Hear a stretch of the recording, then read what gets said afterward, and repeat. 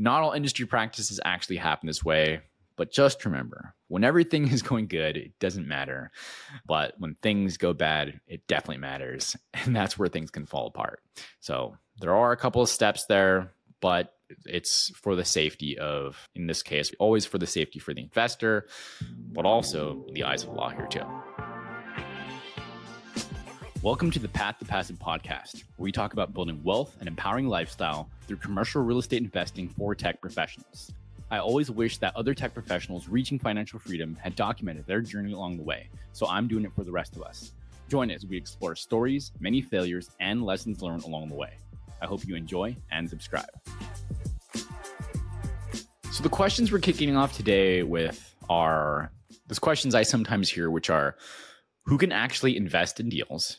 And what exactly are these accredited investors? What are accredited investors, right? So what are accredited investors? How do you know that you are one or if you're one?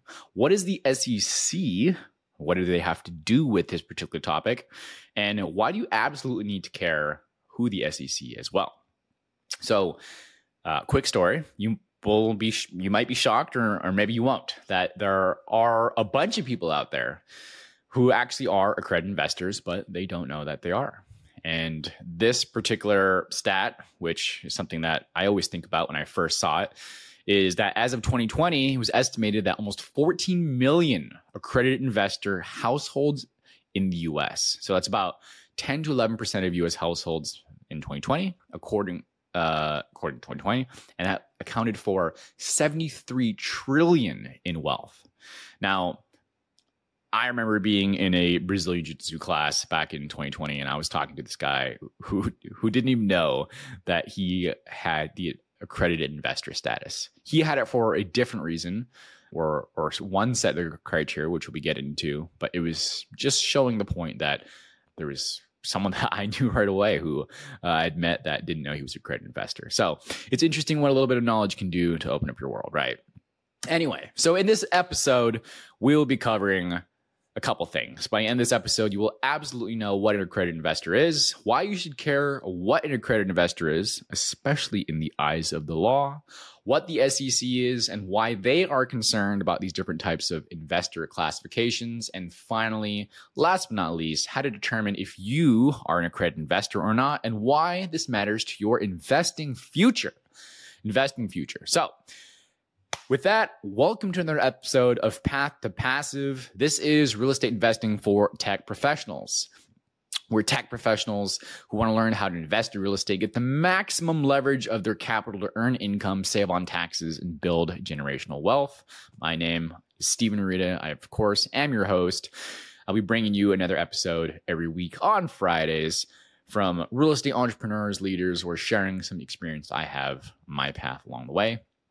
I don't know everything here, but I do want to be recording and be sort of the guide to document some of that along the way. So with that, today's episode is accredited investors and investing. So quick story before we get into all of the goodies today is I remember when I was first getting started into the world of investing.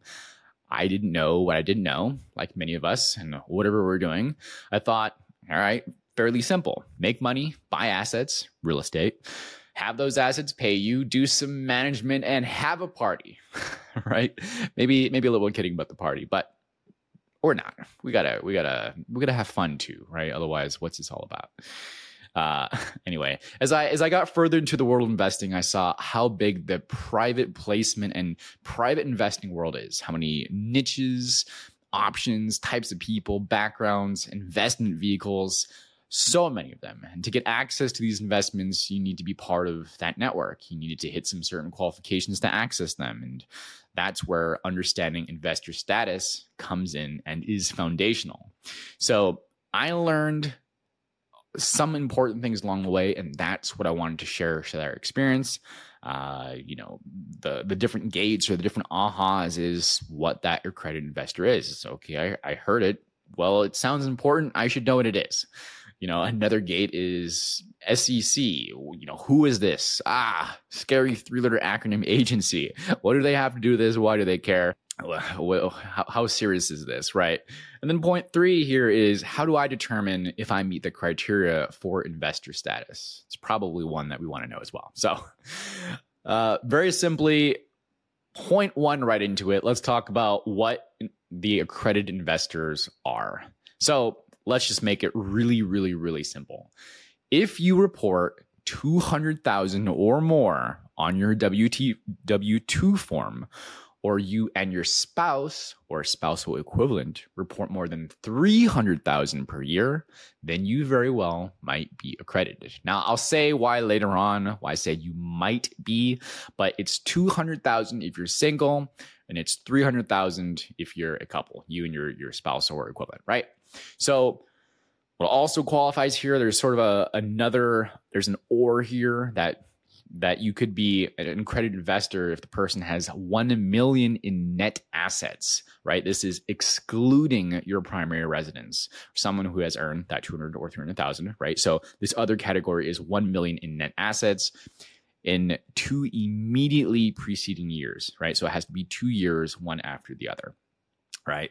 So it is not only your salary gets counted, but also bonuses, other tax deductible wages reported, on the end of year for that W-2. That's why so many tech employees qualify as accredited investors. So you could be the 200,000 if you're single, 300,000 if you're a couple, and $1 million net worth, net assets, excluding your primary residence. And the reason is pretty simple, right? It's kind of giving it away here, but the SEC doesn't want you to put your home at risk when you go invest. Now, when I was talking about that person that I met in that Brazilian Jiu-Jitsu class, this is yet another category, another area where you could be accredited. And it is people with certain professional certifications don't need to meet that financial requirements to be considered accredited. And those could be those that hold the FINRA Series 7, 65, 82 licenses also qualify. So these are the FINRA, as in Financial Industry Regulatory Authority, Series 7, 65, or 82 licenses. Okay, so while we're on the topic, I'll just answer right now if you're thinking it, okay, well, what do I need to qualify? But could I lose it? Yes, you can lose the accredited investor status if your net worth or your earnings suddenly drop. Makes sense. This is the line to get it, and this is what happens if you to lose it. Now, if you hold those certain professional financial qualifications, and you can lose that status if your certifications become invalidated, right? Pretty simple. Now, losing your status won't affect any investments that you've already made, but it will affect your options moving forward, as you will no longer have access to those accredited investments.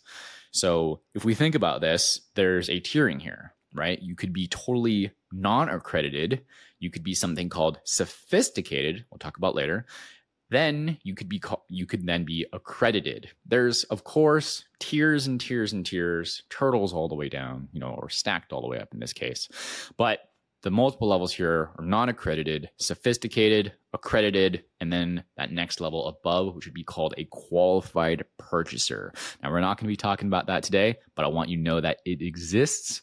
We may be talking about that in the future. So the entire reasoning behind the concept of investor, right, who is accredited is to reduce the risk for anyone who does not have sufficient knowledge or capital to be exposed to high risk investments. Again, these are typically higher dollar amount investments. We're talking 25, 50, 100,000 plus types of investments. So it's all about protecting the investor and considered high risk investments.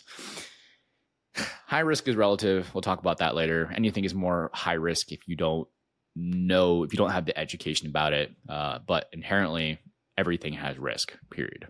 Okay, so second point here is determining your investor status, right? If you do not meet the above, then you would be considered non-accredited. At 200,000 single, 300,000 if couple, or that 1 million net assets, not including your primary residence. So that said, you could still invest if you become a sophisticated investor. What is that, you ask? Well, a sophisticated investor is simply someone who has shown extensive knowledge of financial and business affairs. Now, this comes from having gone through those FINRA certifications I mentioned above, mentioned earlier. And it could also be from taking courses in education where you can get that knowledge. Not all sophisticated investors are accredited, all right? So you could be non-accredited, right, but get the education to become sophisticated. I'll say that again, just so we can make sure that we're understanding the big picture, is that not all sophisticated investors are accredited. So you could be not accredited, but get the education to become sophisticated. Now, in certain offerings, sophisticated investors are allowed to participate, such as those in what are considered 506B offerings. We'll get into what 506B is later, but just mentioning that here. And in some cases, sophisticated investors guide those who are accredited. In cases, you might be thinking about it here, if you have advisors who do have these certifications, who may not make that total investor criteria as well, but hold the roles to advise. And it could be that maybe they have different certifications as well, other than the ones I mentioned, just to be clear about that. So stay tuned. We'll be getting into the next section where we talk about what 506B offerings are as well as others. But understanding that, now would be a good time to mention levels of certification again. Just to bring this stack back up here is non-accredited, sophisticated, right? Is that if you have the education accredited, if you meet that 200 or 300K or those certifications or that net worth, and then that qualified purchaser, which out of scope for right now. But again, I mentioned before, just want you to know the stack. Now, each level has the right to invest in progressively different types of projects. So this leads us to the next topic, the SEC. All right. So the SEC stands for the Securities Exchange Commission. Securities Exchange Commission. Maybe you already know this. If you're brand new to this, well, now you know. SEC is Securities Exchange Commission. In doing a little bit of research about this, super interesting to hear or to read all about it. But here's what I found to make it punchy and straight to the point. So it's an independent agency of the United States federal government created in the aftermath of the Wall Street crash of 1929 to protect investors, right? It's all about to protect investors. SEC is three-part mission: protect investors, maintain fair, orderly, and efficient markets, and to facilitate capital information. Now, the SEC's mission is to protect investors, maintain fair, orderly, and efficient markets, and facilitate capital formation, right? But we're talking a lot here about protecting investors. So the accredited investor definition was created to ensure that potentially high-risk investments were only open to people and organizations that had a high-risk tolerance for them. In other words, basically, they could afford to lose that money and it wouldn't wholly crush them financially, right? So what ends up happening here is we have these offerings, which are called private placements and are completely open to someone with that accredited status. Now, do you see what I mean? You have to have accredited status in order to have access to these types of investments. Now, many of these investments that are open only to accredited investors require large minimums. I talked about this before. We're talking 25, 50, 100K or more. Someone with low net worth might not be able to withstand that loss. And again, when I reiterate this, the SEC wants to put things in place to protect investors, right? So that's what it's all about here, right? To understand the SEC involvement, we have to define what a security is, right? This is the Security Exchange Commission. So what is a security? Let's define it. Very generally, though, in this case. Generally, if an investment, it is an investment of money is made in a business with the expectation of a profit to come through the efforts of someone other than the investor, right? Expectation of profits that come through from someone other than the investor, and it's considered a security in that case. Now, to take this further, something that I've heard a couple of times, I think it's kind of cool to hold in the back of your head. I will be including these in the show notes as well, is what we're going to talk about here next. And this is a 4-pronged test that has come as a result of a court case. All I want you to remember here is called the Howey test. The Howey test, all right, comes out of a court case, and it's a 4-pronged test, right? But briefly stating this, There's an investment of money. The investment is made into a common enterprise. Investors expect to make a profit, and any expected profits or returns are due to the actions of that third party or promoter. Again, I know this is a lot of information. Take the broad strokes here. Remember the Howey test. Links will be in the show notes, right? So it doesn't matter if it's things like an equity security, debt security, or hybrid. As long as it meets these 4 prongs, then it would be considered a security. So that is the advanced section for all of you giant nerds who love all this information just like me. If anyone else is like, this is too much information, just remember the Howey test. Remember there's a 4-prong point here, and feel free, just like anything, access this on your interwebs to learn more about it too. So knowing what the security is, we can consider we have private and public security offerings, right? So if a bell just went off in your head and you're thinking, a public, you're probably thinking about those tech startups that we've heard so many times. Of course, we've heard IPO, initial public offering, right? Security. So that's public, and then we have private. So now, if an investment meets criteria for security and it's to be public, then it must be filed unless it has an exemption to be considered private.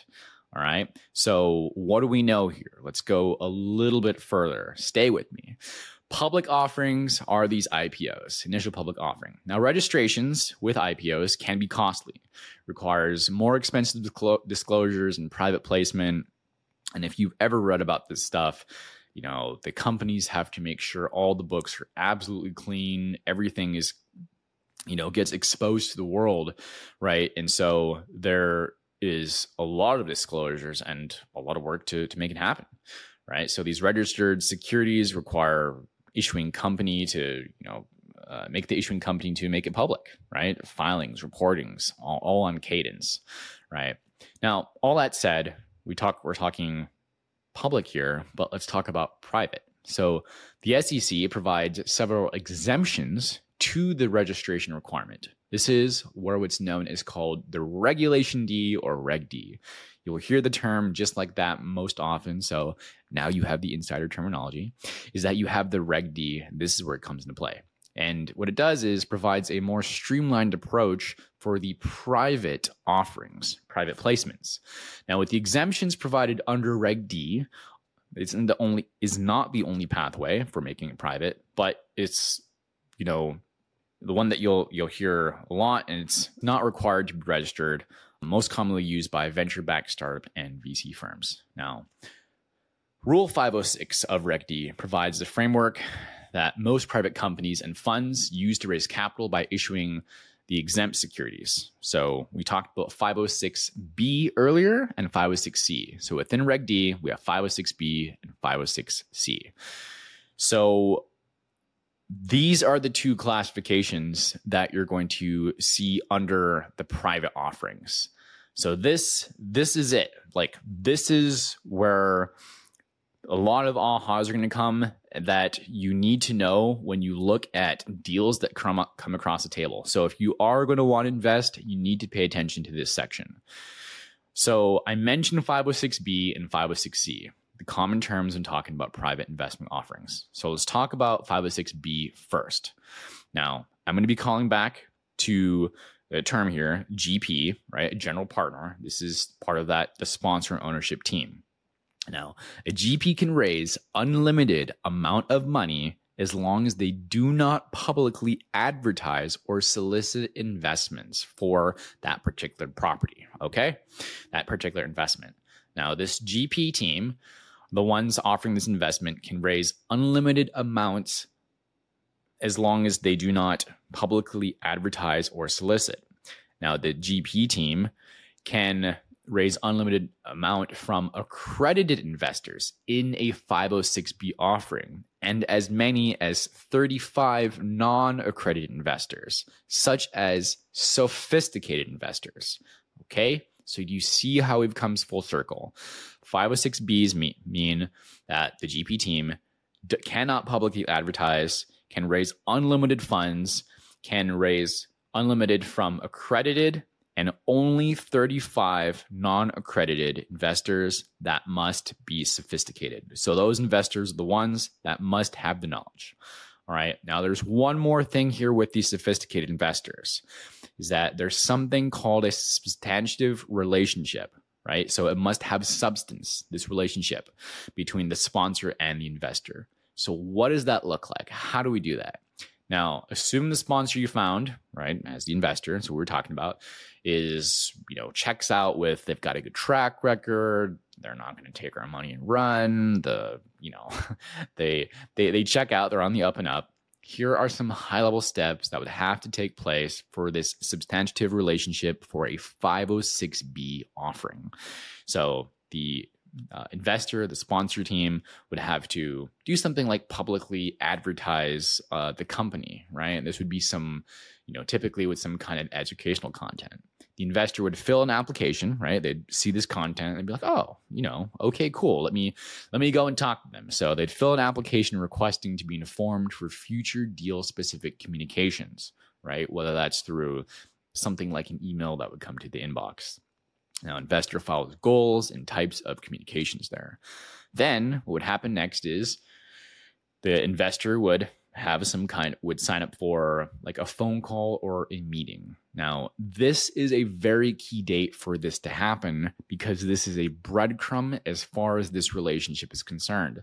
This is when the relationship has started, right? In this meeting, there should not be any talk about deal specific details. The investor and the sponsorship team should just be talking about experience the past, experience level, financial position, talking about the sponsor and operator's process, talking about philosophy, track record, criteria, investment thesis, stuff like that. All right. After that, it's done. Again, no information about the deal. What comes next is called a cooling off period, right? So after that initial call, you've got to wait some time. There has to be some time that's passed. Typically, this could be around 30 days. There could be additional communications and conversations in the form of, other emails, texting, phone calls, whatever.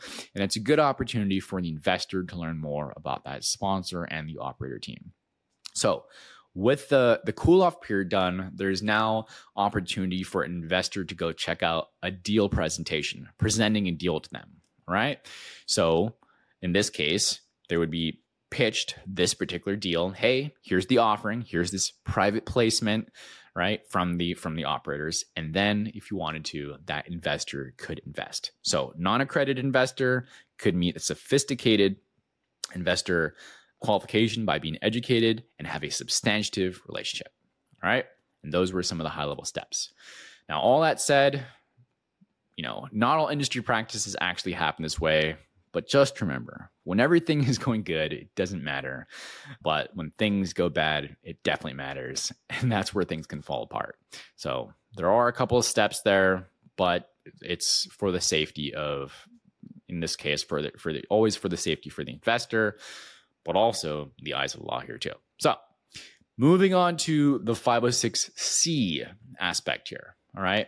In this case, a GP, the general partnership and sponsorship team, can perform general solicitation and advertising without any limitation of how much capital they can raise. So 506C means that GP team can actually go out there and solicit. Hey, I got a deal. I can advertise. Who wants to invest?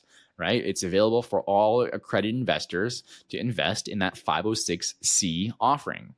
But unlike the 506B exemption, GPs must take reasonable steps to verify that the investors are actually accredited. So remember how I said before that if you meet the 200,000 or 300,000, you may be considered a credit investor.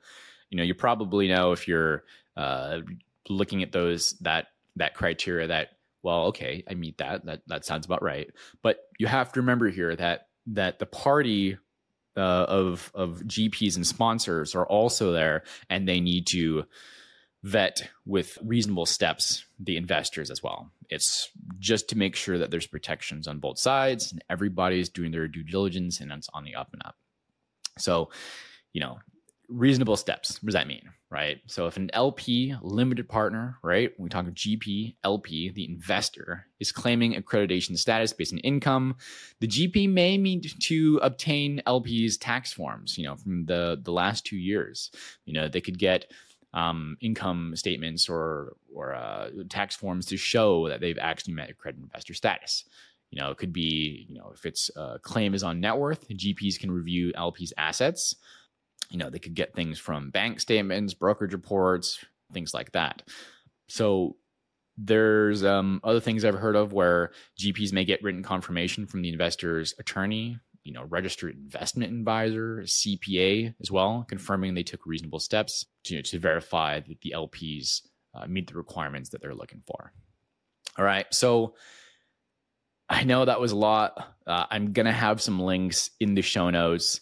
But let's move on to this last point here, which what does this mean for me? What does this mean for you as an investor? So is it a good thing to be accredited? That's the question. Well, you probably have figured this out already by listening here, that being an accredited investor gives you financial edge, right? It gives you more opportunity to the different investment vehicles. An accredited investor is able to invest more wealth due to that stronger financial position, right? And that many more opportunities, such as those in private equity funds, hedge funds. Of course, we're here. This is real estate investing for tech professionals. So real estate syndications, private equity real estate deals, etc. So accredited investors, much more diversified, opportunity for a much more diversified portfolio. Invest private funds that are available for those that are non-accredited and sophisticated in this case. Hey, I just wanted to quickly mention that anything that I talk about on this episode is not legal advice. Please make sure to always do your own due diligence. We are providing links in some of the show notes, but I just wanted to come on and mention that. With that, please continue to enjoy the rest of the episode. So, quick recap here. We covered what an accredited investor is and a non-accredited investor, and we talked about what a sophisticated investor is. Very simply, the accredited investor, if single, $200,000 a year, couple, $300,000 a year, reported in the last 2 consecutive years or two years. Okay. We introduced you to the mission of the SEC, the Securities Exchange Commission, right? We talked about the 4-prong vetting approach. Does anyone remember? Say it with me. This is the Howey test. All right. This is the Howey test. And I introduced you to Reg D for private exemptions versus the public IPOs. So if you remember Reg D and you remember 506B and 506C, then you're in really great shape for today's episode. 506Bs are the ones that are not advertised, and you can raise unlimited funds from accredited investors, and only 35 sophisticated investors are allowed, which must have a substantive relationship with the sponsor team. We talked about 506C offerings, which can be publicly advertised and are for accredited investors only, but the sponsorship team and the GP team must take reasonable steps to verify. We talked about a bunch of different ways that they can, including software, getting the tax forms, talking to attorneys, CPAs, etc.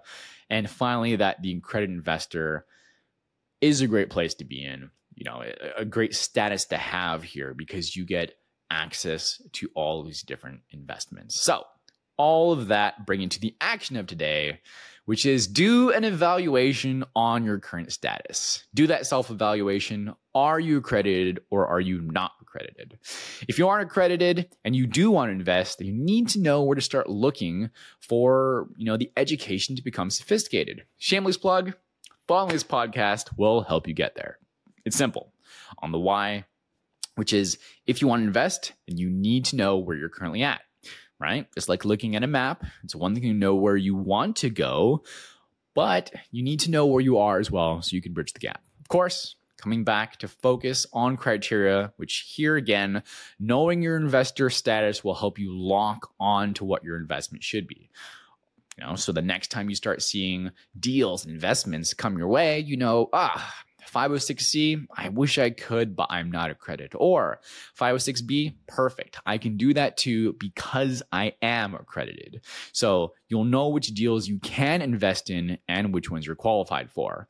So you'll also know, you'll know how to have the conversations with other investors and deal sponsors who ask the question, right? Hey, are you an accredited investor? So you can see there's multiple different reasons to talk the lingo, understand the deals that come across the table, and know what you have access to. So bringing us to the quote of today, which is, formal education will make you a living and self-education will make you a fortune. And that is by Jim Rohn. Formal education will make you a living. Self-education will make you a fortune. And if you haven't heard of Jim Rohn, he was actually Tony Robbins, one of the teachers that really, really inspired Tony Robbins back in the day. So I love that quote because it took me a long time before I ever heard accredited investor. And it's definitely a specialized knowledge as I'm sharing here today. So anyway, I thought that was a great one for you today. I hope you enjoyed today's episode. So just wrapping up, on an upcoming episode, we'll be talking about who gets paid in what order. We want to get paid. We should know how we get paid. It will help to understand how to analyze deals and preparation for episode on deal analysis. So I'll be introducing you to what's called the capital stack, the stack of what we consider debt and equity put together. We'll also be talking a bit about what's called mezzanine debt, senior debt, preferred equity, and common equity, and ultimately answer more and more about, that's right, how you get paid. So if you're wanting to know more about that, and you don't really even know what the capital stack is, you're going to need to know. So tune in on the next episode about the capital stack. So with that in mind, if this helped you, please share it. Send it to someone that you think would absolutely want to know, hey, accredited investor. And if there's things that you want to learn about, or you want to talk story, you want to jump on a call, learn more about anything, please feel free to reach out to me. I am Steven at aritacapital.com, or you can reach me at the.real.arita on Instagram. I'm looking for another handle. I know it's a bit long, but that's what I got for this moment. But feel free to reach me an email, Steven at aritacapital.com. Also, if you have topics that you would love to hear about, please let me know. I love talking with my fellow colleagues, my investors as well. And I want to hear what questions you have. I know some of the questions I hear as I go to different events, I go to meetups, I continue to read more and learn for myself and to share it here. But if you have questions or you have ideas for episodes, please reach out and let me know. So thanks so much for joining me on this episode today on the Path to Passive. I will see you next time. Thanks for joining us on another episode of Path to Passive. We love connecting with our listeners and those on the path to architecting their wealth and improving their lives. Feel free to let us know what topics you'd like to see in future episodes. Get in touch with us through email or Instagram. See you next week for a new episode.